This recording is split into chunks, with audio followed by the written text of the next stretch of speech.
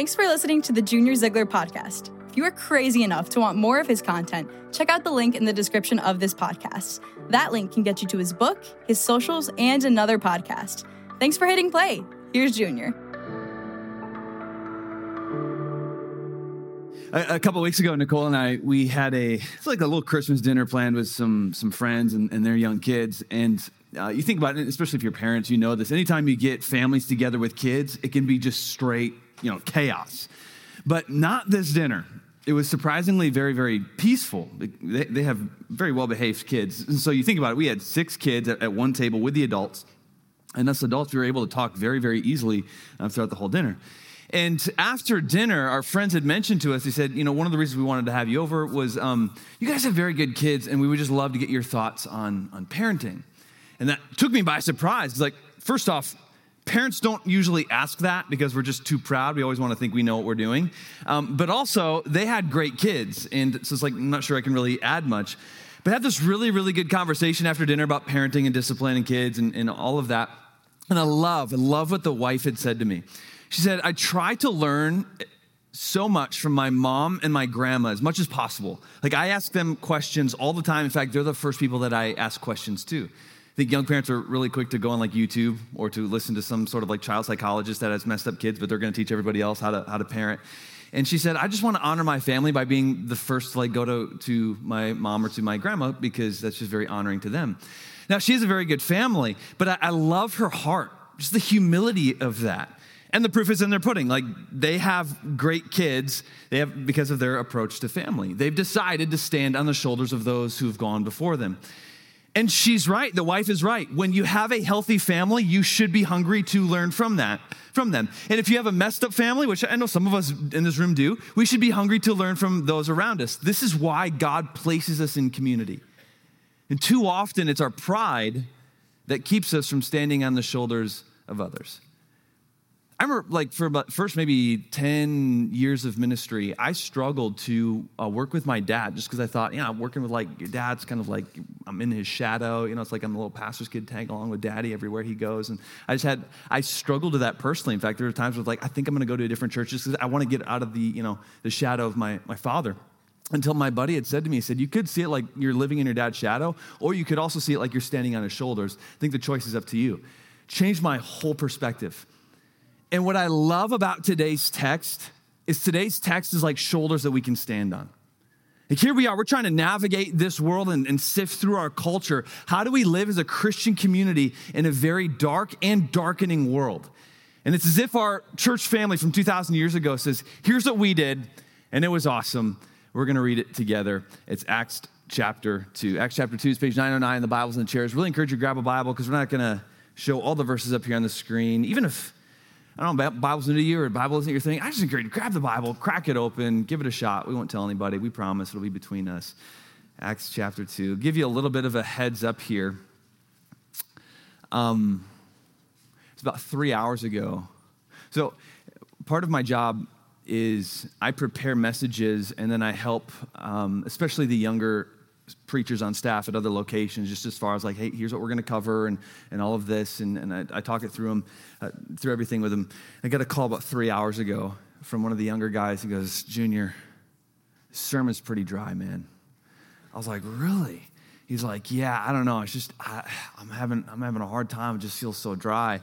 And so, kind of talk through just some things with him. But he actually just got back from Passion, which is a big conference, about 60,000 people in Atlanta, 60,000 Christians that were worshiping together and hearing like teaching from the best speakers in the world. And so he's like, all hopped up. And then to get this, he's like, oh my goodness.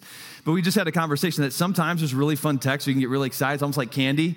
And it's just like really fun. And you can get really excited about it. And then there's times where it's like, depending on the text, but also depending on where God's leading, is like, hey, we're going to have a little bit more history here. And that's actually today. There's going to be a lot more history here, a little bit of archaeology in today's lesson. I don't know if you're into history or not, but you're going to be in this text. Plus, it's too cold. Like, it's cold outside to do anything else. So you're stuck with me in here. So just kind of like cuddle up. Get ready. We're going to the text, and it'll be a good time. Hopefully, it won't be too dry. And if it is, it's still Scripture, and we can learn from it. So let me pray, and we'll jump in. God, we do thank you that your word is never dry. It really isn't, Father. We thank you that your word is life-changing. living and active, sharper than any two-edged sword.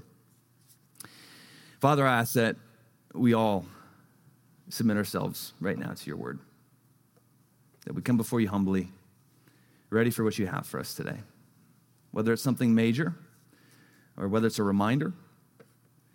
And Father, whatever you want, we pray this in Jesus' name. Amen. Well, as the lens of Scripture zooms into Acts chapter 2, the spring mountain air sweeps over the limestone walls of Jerusalem. Left out laundry in people's yard flaps in the breeze, reminding its owners to grab a cloak today. It's an expected draft this time of year, yet nobody realizes the howl of the wind right now is nothing compared to what's coming later on today. See, for most in town, it's a typical day in the capital city of Israel. But for a small group of foreigners, they wonder if today might be the day. They're gathered up. For the last 10 days, they've just been waiting. For what? They're really not quite sure. See, 40 days ago, their rabbi just rose from the dead down the street. And this city has been buzzing. Excitement has been at fever pitch. People have been talking about it. Like the crucified, they saw a man who was crucified, and then later they saw him walking down a road. Like he had to be God. But what does this mean? And yet a month goes by. And the chatter is lessening. And the excitement is cooling. And for those 120 believers, obeying Jesus' words of just wait is starting to hurt. And this is where Luke brings us into Acts chapter 2. Verse 1 says, when the day of Pentecost arrived. Now, real quick, we talked a lot about this last April. In fact, we went through this chapter last April. And so I don't want to re-unpack all of that. If you missed that message that we did on Acts chapter 2 last April, go on the Bridge app. It's a series called After Effects, What Happened After Easter.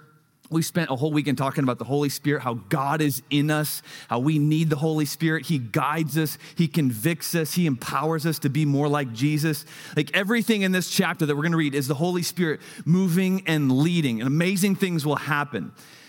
And part of me just wants to re-preach that message from a few months ago, because it'd be a lot easier on me. But instead of being lazy, we're just going to come at this chapter from a little bit of a different angle. But again, I would say, if you miss that message, go on the app, After Effects, and look up Pentecost. But let's talk a little bit about Pentecost here. In fact, this word might even look familiar to you. You might have some friends who call themselves Pentecostals because that's a denomination. But what is Pentecost? Well, in Scripture, especially here in this context in Acts chapter 2, verse 1, Pentecost was a Jewish festival, and Pentecost literally means 50 days. A festival of 50 days, meaning 50 days from Passover. Sometimes it's called the Festival of Weeks. It's been 7 weeks since Passover. But this is when God's people would get together and they would celebrate God giving the law. And it's a remarkable story in the Old Testament. We're not going to turn there right now, but as God's, and this is in Exodus, but God's people are camped out. And you might even know the story. Even if church isn't your thing, you might have heard the story when you were a little kid. But God's people are camped out at the base of a mountain.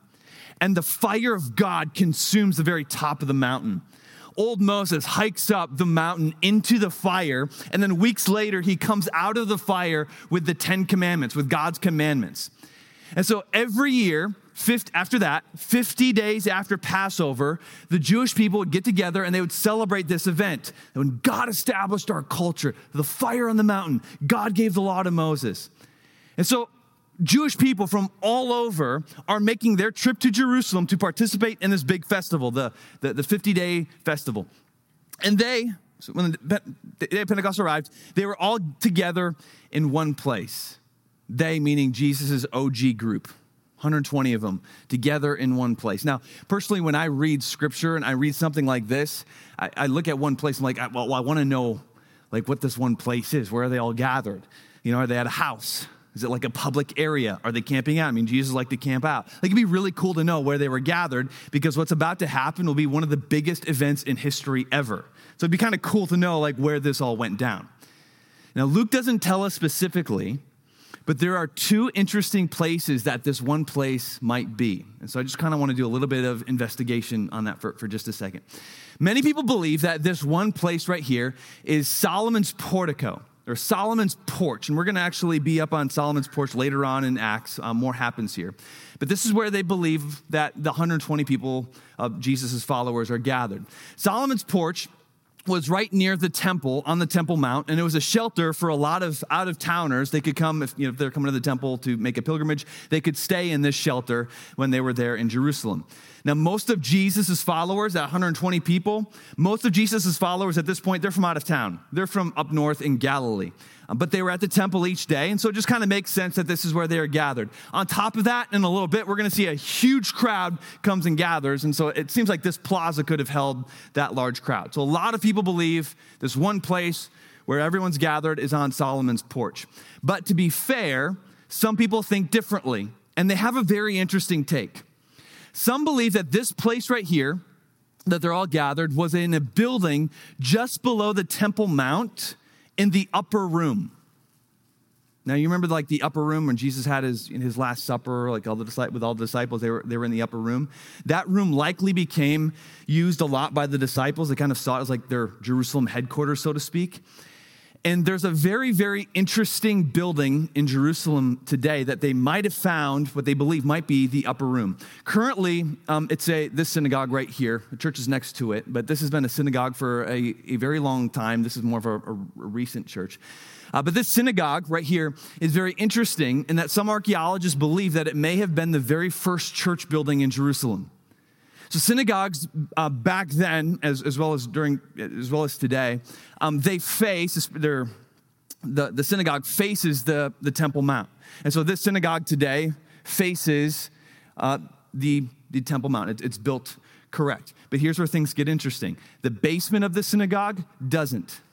The early first century foundations of this synagogue face a very different location. Instead of facing the temple, the foundations and the basement, again, first century basement, they face where many believe that Jesus rose from the dead. So it faces the sepulcher, the Holy Sepulcher. Now, there can and there is debate on this, of course, and it could be that this basement faces this way for different reasons, but some archaeologists speculate that this synagogue used to be the upper room, and eventually this upper room was used a lot by the disciples. Eventually they tore down the house and they built a church, the early church there, the very first church. And since they were Jewish, they were accustomed to facing their buildings certain directions, and they decided to face it toward the empty tomb. Again, that's speculation, but it's an interesting conversation. And interestingly enough, it's also becoming more than speculation, because recently some archaeological finds around the synagogue area have uncovered pottery with this symbol right here. Now, I actually have this symbol tattooed on my hand, and some of you who've gone to Jerusalem with me, you've gotten this symbol tattooed as well. I know we're in like this weird, it's not a cult, I promise, but we just have a lot of fun in Jerusalem. But it's the very first Christian symbol that we know of. It's the temple menorah, which is a very big deal. And then it's also tied into a fish, which is Jesus made us fishers of men. So it's likely that this synagogue, at the very least, had a Christian community around it. And some people believe that in Acts chapter 2, this is where the 120 of them are gathered. Now, personally, not that I'm a learned scholar, but my opinion, personally, I believe that this happened, what's about to take place happened on Solomon's porch on the Temple Mount. Mainly because it'd be so hard to have 120 people gather in the first century house. It still would have been a house at that point. They wouldn't have made it into a church yet. It's still just a house. So to house 120 people, that's a lot. Two, also, a crowd is coming to gather there. It just makes a lot more sense that it's up on the Temple Mount. But whether it's on Solomon's porch or whether it's in the upper room, Luke doesn't say, because the event is far more important than the specific location. So enter Holy Spirit, verse 2, if you have your Bibles in front of you. It says, and suddenly there came from heaven a sound like a mighty rushing wind, and it filled the entire house. Now, I know that's a little bit confusing because we just talked about house, but if you look at the original language, Solomon's porch could also fit into there. It's more of like structure. Filled the entire house that they were sitting. What's starting to happen here in verse 2, Christians can get really, really amped about, and I get it, because what's happening here is so cool, and we read this is like, man, I kind of want to experience this, right? Like the mighty rush of the Holy Spirit. Something to keep in mind as we read this, because we can easily read this and kind of get into more of a fantasy realm if we read it with the wrong lens. Something to keep in mind as we read through this text. What's about to happen is abnormal. This is not a new normal. This is abnormal. And that's the point. Because you remember, these 120 people, they've been waiting for 10 days. They've been waiting for, and they don't know exactly what they're waiting for. They don't know when the wait is over. So there must be something big to tell them that the wait is over. So the Holy Spirit is going to do something big, a huge rush of supernatural to send a message. Here's what you're waiting for. No question about it. I'm here. Time to go for it. It's go time. Also to keep in mind, sometimes Christians can read Acts chapter 2. We can read this chapter and we can think, this is so awesome. We've got to recreate this somehow. That's not the point. As believers, we are to recreate the end of chapter 2, and we're going to get there in a little bit. The beginning of chapter 2, very fun and exciting. This is a sign. That is up to God. This is God saying, hey, the wait is over. The Holy Spirit is here. We're not responsible for recreating the first part of the chapter. We're responsible for recreating the end of the chapter, which, again, we're going to get to. We're still in the beginning, though. Verse 3, it says, and divided tongues as of fire appeared to them and rested on each one of them. What's up? We've talked about this before, but this is worth mentioning. What is up with the tongues or the licks of fire that appear over their heads? I remember as a kid hearing this story. When I was a kid, I grew up in church, and my Sunday school teacher had flannel graph. I don't know if you know what flannel graph is, but a lot of times church kids will know what flannel graph is. It's like this green board with these flannel, I guess, little characters that you stick up there and you can kind of tell stories with a little flannel graph, board. And as a kid, I remember sitting there. I remember this specifically, sitting there, in my little chair and listening to my teacher with the disciples and talking about all this. I'm very confused. And then she puts fire over the disciples' heads. And I was very confused at that point. So I asked my very precious Sunday school teacher, I said, hey, well, what's up with the fire? And she's like, well, there's a very special sign. And I was like, yeah, but why fire? I was a very annoying kid in growing up. But there's something so cool. The answer to that question is very, very cool. There's something really cool going on. If you write in your Bibles, which might be a good habit to start this year, but if you write in your Bibles, draw an arrow from verse 3 to verse 1. Because verse 3 and verse 1 of Acts chapter 2, there's a connection there. It's a very beautiful connection. When you connect verse 3 to verse 1, it opens up the whole chapter. What is Jerusalem celebrating? They're celebrating Pentecost, when God consumed the top of the mountain with fire. And from that point on, people likened fire to the presence of God. And so God is sending a message, a new message here. Okay, you all here celebrating when God is on the mountain, fire's on the mountain, but the fire has left the mountain. The fire is now in you.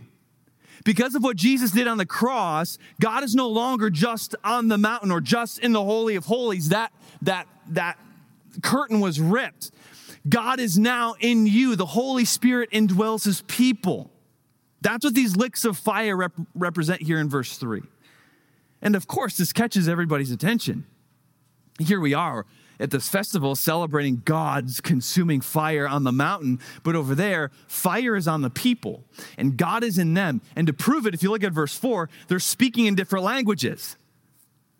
These northern Israelis, who had a reputation for being uneducated, they said y'all a lot, are speaking, sorry, my brother says y'all, are speaking, I just want to get that email, are speaking Greek. These northern Israelis are speaking Greek, they're speaking Egyptian, they're speaking Phoenician. All of these different languages are gathering to celebrate when God's fire is on the mountain. But yet there's a group of people over here that are speaking in their language who are celebrating that God is in them. See, this isn't just some weird occurrence. Also, this isn't just some super high emotional experience that we're supposed to feel. There's a very deep, deep meaning and beauty to God's strategy here in Acts chapter 2. And it's right here that God's story gets into different languages.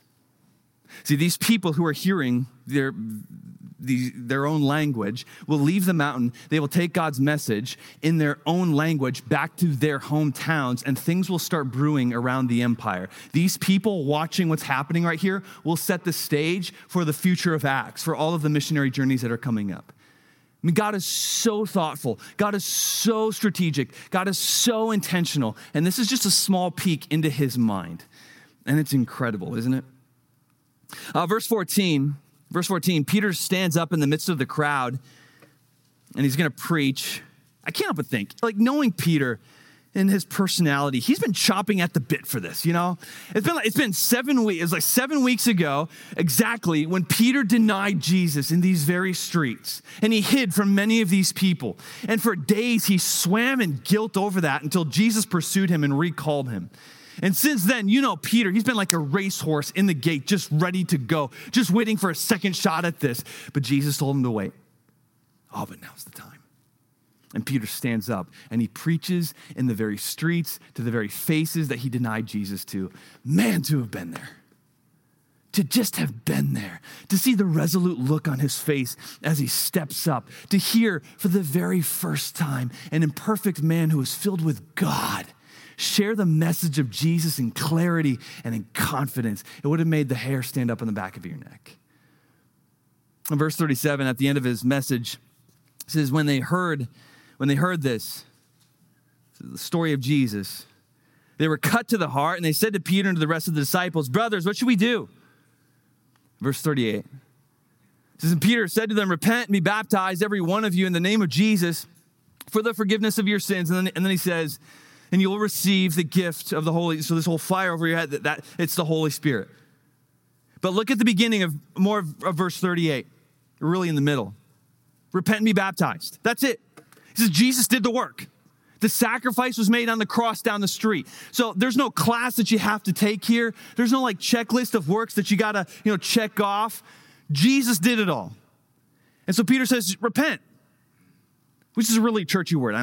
We tend to think like we hear repent. We tend to think of like, the street preachers holding the cardboard signs and all of that. That's not Peter here. Peter's using a very regular word in their language. The original word that he uses in Greek is metanoeo, which just means to turn. Just turn. Turn from you and get baptized. Turn to God. Turn away from yourself. Turn away from your agenda. Turn away from your way. Turn away from your attitude. Turn to God. And then Peter said, then show that you've turned by getting baptized. Bury yourself in water like Jesus was buried in the ground, and then come out a new person. Verse 41, it says, so those who received his word were baptized. They were added to that day about 3,000 souls. Think about that. In one single day, 3,000. That's like the size of our church. Added in one day. Now, skeptics have looked at this verse 41, and they've refused to accept this as part of history, mainly because how do you baptize 3,000 people in one day? Because a church is one of my favorite weekends of the year. We do baptism weekend, and we will baptize, 150 people. And it takes a while. Sometimes our services, if you've ever been to one of those services, they go for a while. It's a blast. That's 150. We're talking 3,000 in one day. And there's no river up on the Temple Mount. There's no river up there. So what happened? There's no way. Well, recently, archaeologists have uncovered hundreds of baptismals all around the Temple Mount. They're actually still finding water tanks today. I was in Israel about 2 years ago, actually, with Jordan and my dad. And we were just hanging out around the Temple Mount, just kind of exploring on our own. And we heard a few archaeologists yell, another mikvah, meaning that they found another baptismal tank. Like they're just finding these things all over the Temple Mount. See, before pilgrims would enter onto the Temple Mount to worship, they would often dunk themselves. They called that mikvah, to cleanse themselves before going on to a holy area. And so there's hundreds of these all around the mount. So you imagine this. Peter preaches his message. 120 original followers, they all get to work. They're dunking face after face after face. New believer after new believer after new believer. I mean, you imagine the excitement that day, the cheering, the celebration, the tears. Like, what a day. But it didn't stop there. Verse 41 says, and they devoted, meaning the church, and now there's 3,000. They devoted themselves to the apostles' teaching and the fellowship, to the breaking of bread and to prayer. So it says, then they do church. Then they get together and they humbly sat under teaching. Jesus' great commission says, teach them to obey all that I have commanded you. That's what Jesus asks us to do. Teach them to obey. Verse 41, they're doing just that. Hey, what does it look like to follow Jesus with your marriage? What does it look like to follow Jesus at work? What does it look like to parent in a godly way? What does it look like to live holy? What does it look like to fight temptation? What does it look like to love your neighbor? They sat under very practical teaching, and they lived in community. This is fellowship. They just did life together. They ate meals together. They talked about parenting, talked about marriage, they talked about purity together. And they prayed and they welcomed God into their midst. Verse 43, and awe came upon every soul, and many wonders and signs were being done through the apostles. So look at that. Not everybody's doing that. Just through the apostles, the disciples. So that activity that the Holy Spirit started, still going on. And then verse 44. This is interesting. Verse 44. And all who believed were together and had all things in common. Megachurch was together. This does not mean that they agreed on everything. This does not mean that they are the same. They had different backgrounds, they had different perspectives, they had different opinions, and that was just fine. This verse right here doesn't mean that this whole church agreed on everything. That would be a cult. It's not a cult. It means that they were tied together. They had different opinions, but they had Jesus in common, and that was enough for them. To them, Jesus meant more than their culture. To them, Jesus meant more than their skin color. To them, Jesus meant more than their politics. To them, Jesus meant more than their opinions. Jesus was enough. To live in community means you have to sacrifice minor opinions. And they were happy to do so. The quickest way to break up a community is to be opinionated about dumb stuff. Get all legalistic and showy with rules. It kills churches, it kills friendships, it kills families, it kills small groups, it kills mental health. I don't know how many times, so my kids, the Zigglers are a work in progress, okay? So this weekend, I feel like I've been telling my girls to just stop fighting more than normal. And actually as I was studying for this message today, I told them, I was like, guys, it's not a big deal. What you're arguing about right now is not a big deal. Stop making everything into a big deal. And then I started to smile because like, how many times does God have to say that to us? It's not a big deal.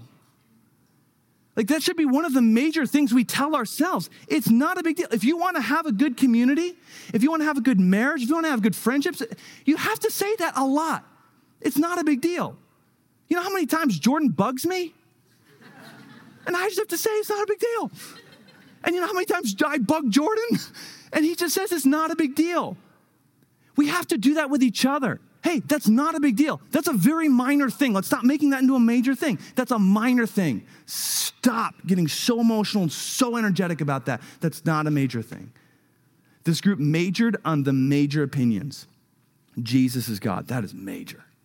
The minor opinions were put into perspective, and they just got good at saying, that's not a big deal. So let's stop making it into big deals.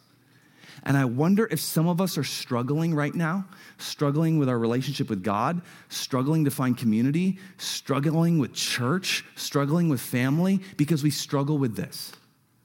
It's not a big deal. It's so easy to get amped up and all excited about dumb little stuff. You can get excited, but you also have to remember at the end of the day, it's not a big deal. It's not a big deal. It is about Jesus and his church, what God is doing with his church. This is about people going to hell. Nothing is bigger than that. And the early church modeled it perfectly. We're going to major on the majors. We're going to love our brother more than we love our views. And we're going to love our church more than we love our opinions. And it's beautiful. Verse 45, they were selling their possessions and belongings and distributing their proceeds to all as any had need. Because when you love somebody, you notice their needs. I feel like, and I'm wrong, but I feel like I argue with my wife quite a bit because she's such a big need anticipator, and it drives me nuts sometimes. But she's always anticipating needs around her and then looking to fill them. So she's constantly making meals for people. And what bothers me is she'll like notice, hey, that's an old person down the street. Can you go shovel their driveway? And that's when it's like, oh, you found the need, you do it. But then I do it. But it's just always on her radar. What are the needs around and looking to fill those needs? And it's a beautiful part of her. I love that part of her, even though it drives me nuts. I love that part of her. This was the early church, and it's beautiful. And I'll tell you, I look at this, I look at verse 45, and I see so many in our church. Like, we have such a generous church. Again, the past months, we've seen people give cars in our church to other people in our church. Like, hey, we'll give you a car. We see people paying for other people's education, just helping them. Like, it's the beauty of the church. Nothing else is like it.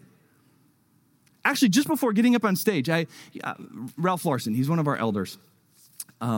And he hasn't been doing great health-wise, but he's in a rehabilitation center just like 2 blocks away. And I frequently have been just texting with him, and I'm always asking, like, what can I do for you, Rolf? What can I do for you? And so this morning, he had texted me, hey, okay, there's something I need. I haven't been able to get a haircut since the night I went into the hospital. Can you find, like, somebody to cut my hair? I was like, all right. So I just started texting all the people that I know cut hair in the church. And now we have a lady going over to the rehabilitation center this weekend to go cut his hair. Like, you don't find that many places. This is the beauty of the church. And this is what the early church is focusing on. The early church is not focusing on their opinions and what they want, what they see the church and how they see the world. No, this is about Jesus Christ, loving our community, loving our brothers and sisters. And when something takes precedent over that, then we get frustrated. This is many Christians today. Verse 46, and day by day, attending the temple together and breaking bread in their homes, they received their food with glad and generous hearts. I love verse 47, praising God and having, look at this, favor with all the people. And the Lord added to their number day by day those who were being saved. Their humility, their generosity, their sense of community, it made the city better. One of the things on our heart at the bridge is that if the bridge were to disappear tomorrow, we would want the communities all around the bridge to miss it. We really like those people. And that was Jerusalem. Jerusalem just loved the church. Even those who weren't a part of it just loved the church. And Luke writes, their attendance just rose. It started in Jerusalem, and soon the world will taste it. But Acts chapter 2, in many ways, the church is still trying to get back to our roots, the Acts chapter 2 church. Now, the beginning is exciting, right? Many churches, we try to recreate that, as I said. Exciting, emotional flurry, but our calling's to recreate the end of that chapter, having all things in common, generosity, praising God, majoring on the majors, favor with the people.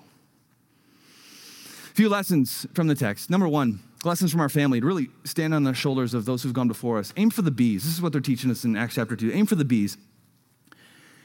And here's what I mean by that. It's an incredible moment. Thousands watching Peter speak in the Temple Mount. And when Peter's done, the thousands say to him, hey, we're in. What should we do? And the answer is simple. Oh, it's been complicated by churches for millennia. Even today, there's movements attempting to hijack the church's mission. Movements that are very liberal and movements that are ultra-conservative. Like, nobody's immune. We've often tried to really hijack the mission of the church, but the early church kept it simple. Here is the mission of the church. Don't muddy it up. It's belief in baptism. This is what Peter said. That's what we're about. This is where we're aimed. And this is what we will preach until Jesus comes back and says to stop. This is what unites us, this is what drives us, and this is what defines our community. We aim for the B's. Now, having said that, belief. I want to talk about this for just a second, because belief here does not mean believe in the existence of. All right, Peter doesn't tell the crowd, hey, just believe in the existence of God. Like Scripture says that even the demons believe in God. Believing in the existence of God isn't anything. That's demon-level faith. Like when Jesus said to people, hey, believe in me, Jesus wasn't saying, believe I exist. I mean, he's standing right there. Jesus uses the word pisteuo, and this is important. Pisteuo means to rely on, to put confidence in, to put trust in, to be all in. It's a belief that translates to action. It's a belief that guides your steps, that guides your life. Hell will be populated with people who believe in the existence of God. The kingdom of God is populated by those who put their trust in God enough to surrender their life, their way, their attitude, their opinions. They're not perfect, but a belief is action. Now, that action doesn't give us salvation. It's just evidence of our salvation. And that's what the early church was about. The grand mission of the church is simple. Oh, we do food pantries. We love them. We fix vehicles for struggling families. We give haircuts.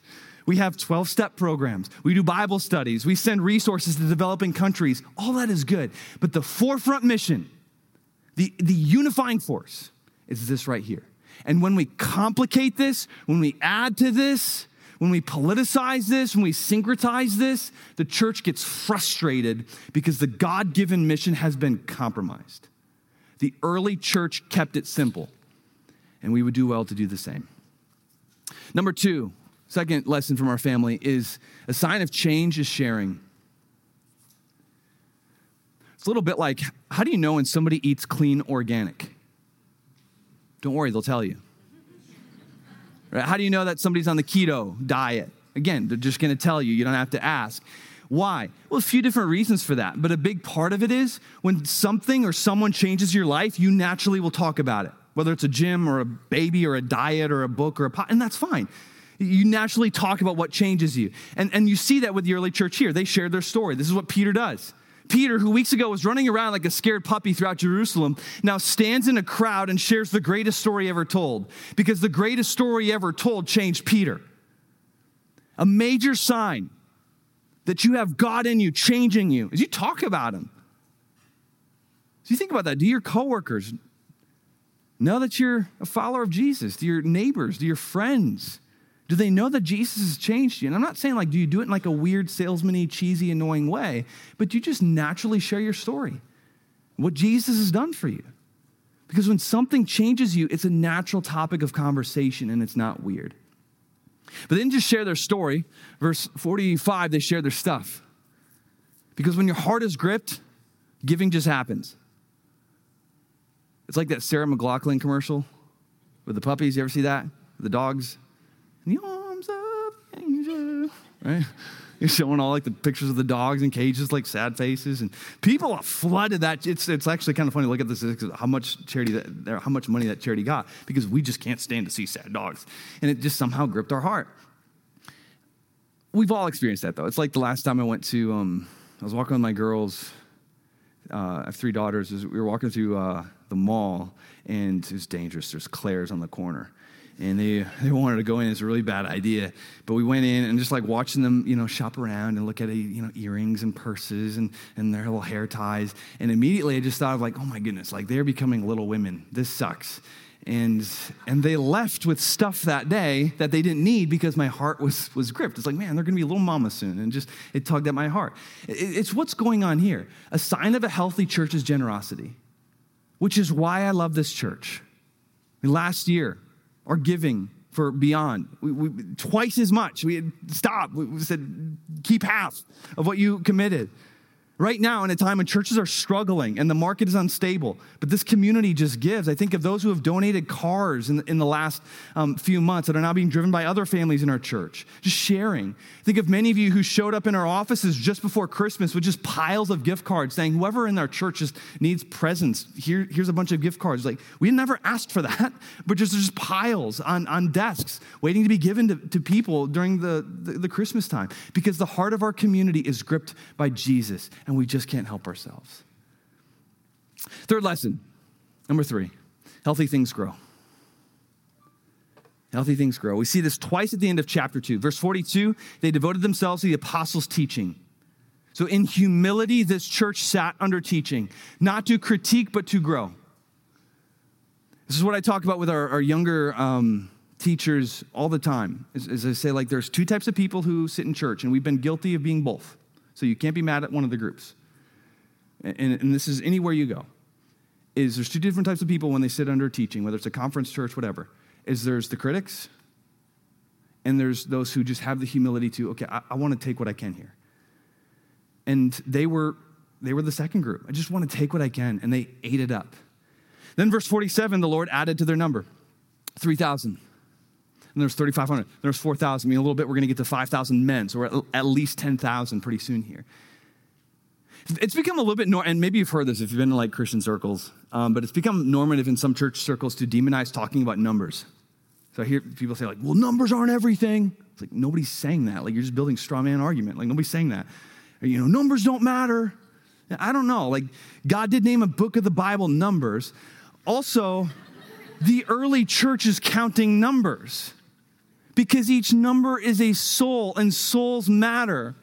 We're talking about heaven and hell. Numbers matter. It's not everything, but nobody's saying it's everything. But they matter, because they matter a great deal to God. We've had people say, like, well, the Bridge, they just want to be big church. And when they've said that to me, I'm always like, yeah, Absolutely.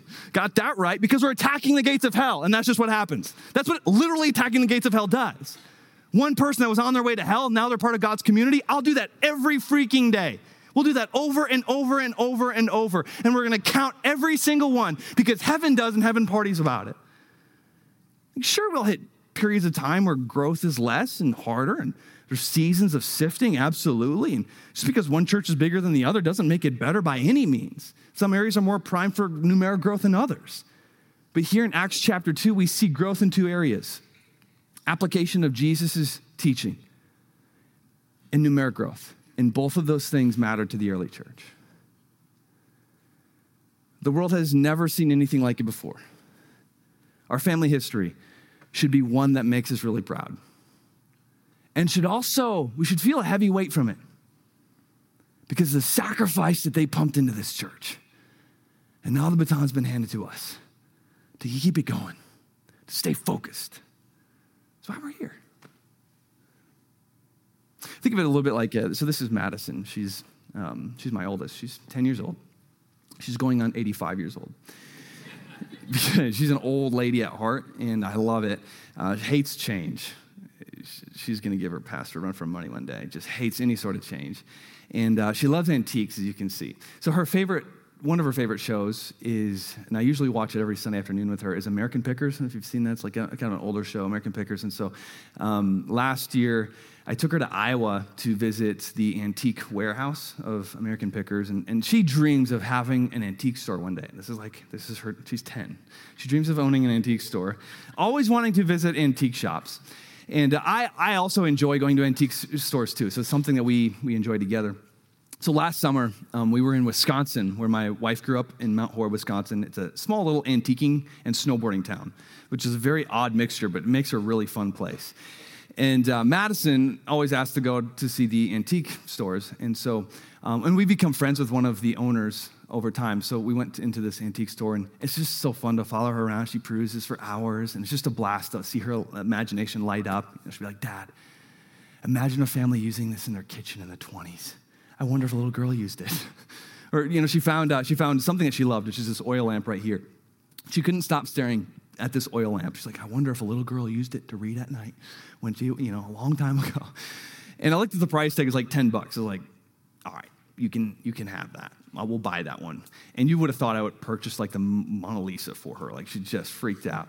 And she couldn't believe she owned it. So she made a special case for this lamp. She wrapped it in cloth and then puts it in this little box that she made for it. And if little kids, like we have a family with little kids coming over, she will take her box out of her room and hide it in the attic so that it does not get broken. And periodically, I'll see her. She'll take out the lamp and just kind of stare at it, and I can see her imagination going. And I love it. It reminds me of what Jesus said in Mark 10. Whoever does not receive the kingdom of God like a child, not going to enter it. Now, primarily, Jesus is talking about humility and dependence of a child. But two, just the awe of the preciousness of what we receive. Do you realize that we're in the family of God? Just let that sink in. We're in the family of the Most High, the creator of the universe. We're in his family. That's a stunning reality. And forget an old lamp. We're given something far more precious. We've been given new life. We've been given a mission. We've been given the church, the body of Christ, the lamp of the world. Are you living with that childlike awe? Do you see his church the way he sees it? Not sure and perfect, whatever. Not without fault, of course, but a beautiful community with rich history. A baton worth carrying. A movement that is fueled by the thousands who have gone before us. So much blood has been invested into this. Have you joined in the collective sacrifice? Are you faithfully carrying that baton? Are you living on mission? Simple mission. Loving his family. Or do you struggle with what I can struggle with sometimes? It's complicating the mission, turning into a critic. This is a community that Jesus himself said he's coming back for. The bride of Christ. He just can't keep his eye off the church. Are you bought in? And so we ask ourselves, so what? As we always do, coming out of God's word. All right, so what? So much here. What does God have for you this week? The question, we're going to go into a time of just corporate reflections. We always do. We always need the space and time to just make maybe some confessions. Allow God to set our heart right, our mind right. Maybe some commitments. But the question I really want to guide this time is what next step is God calling you to? We see a lot going on here in Acts chapter 2. What step is it that God is calling you to?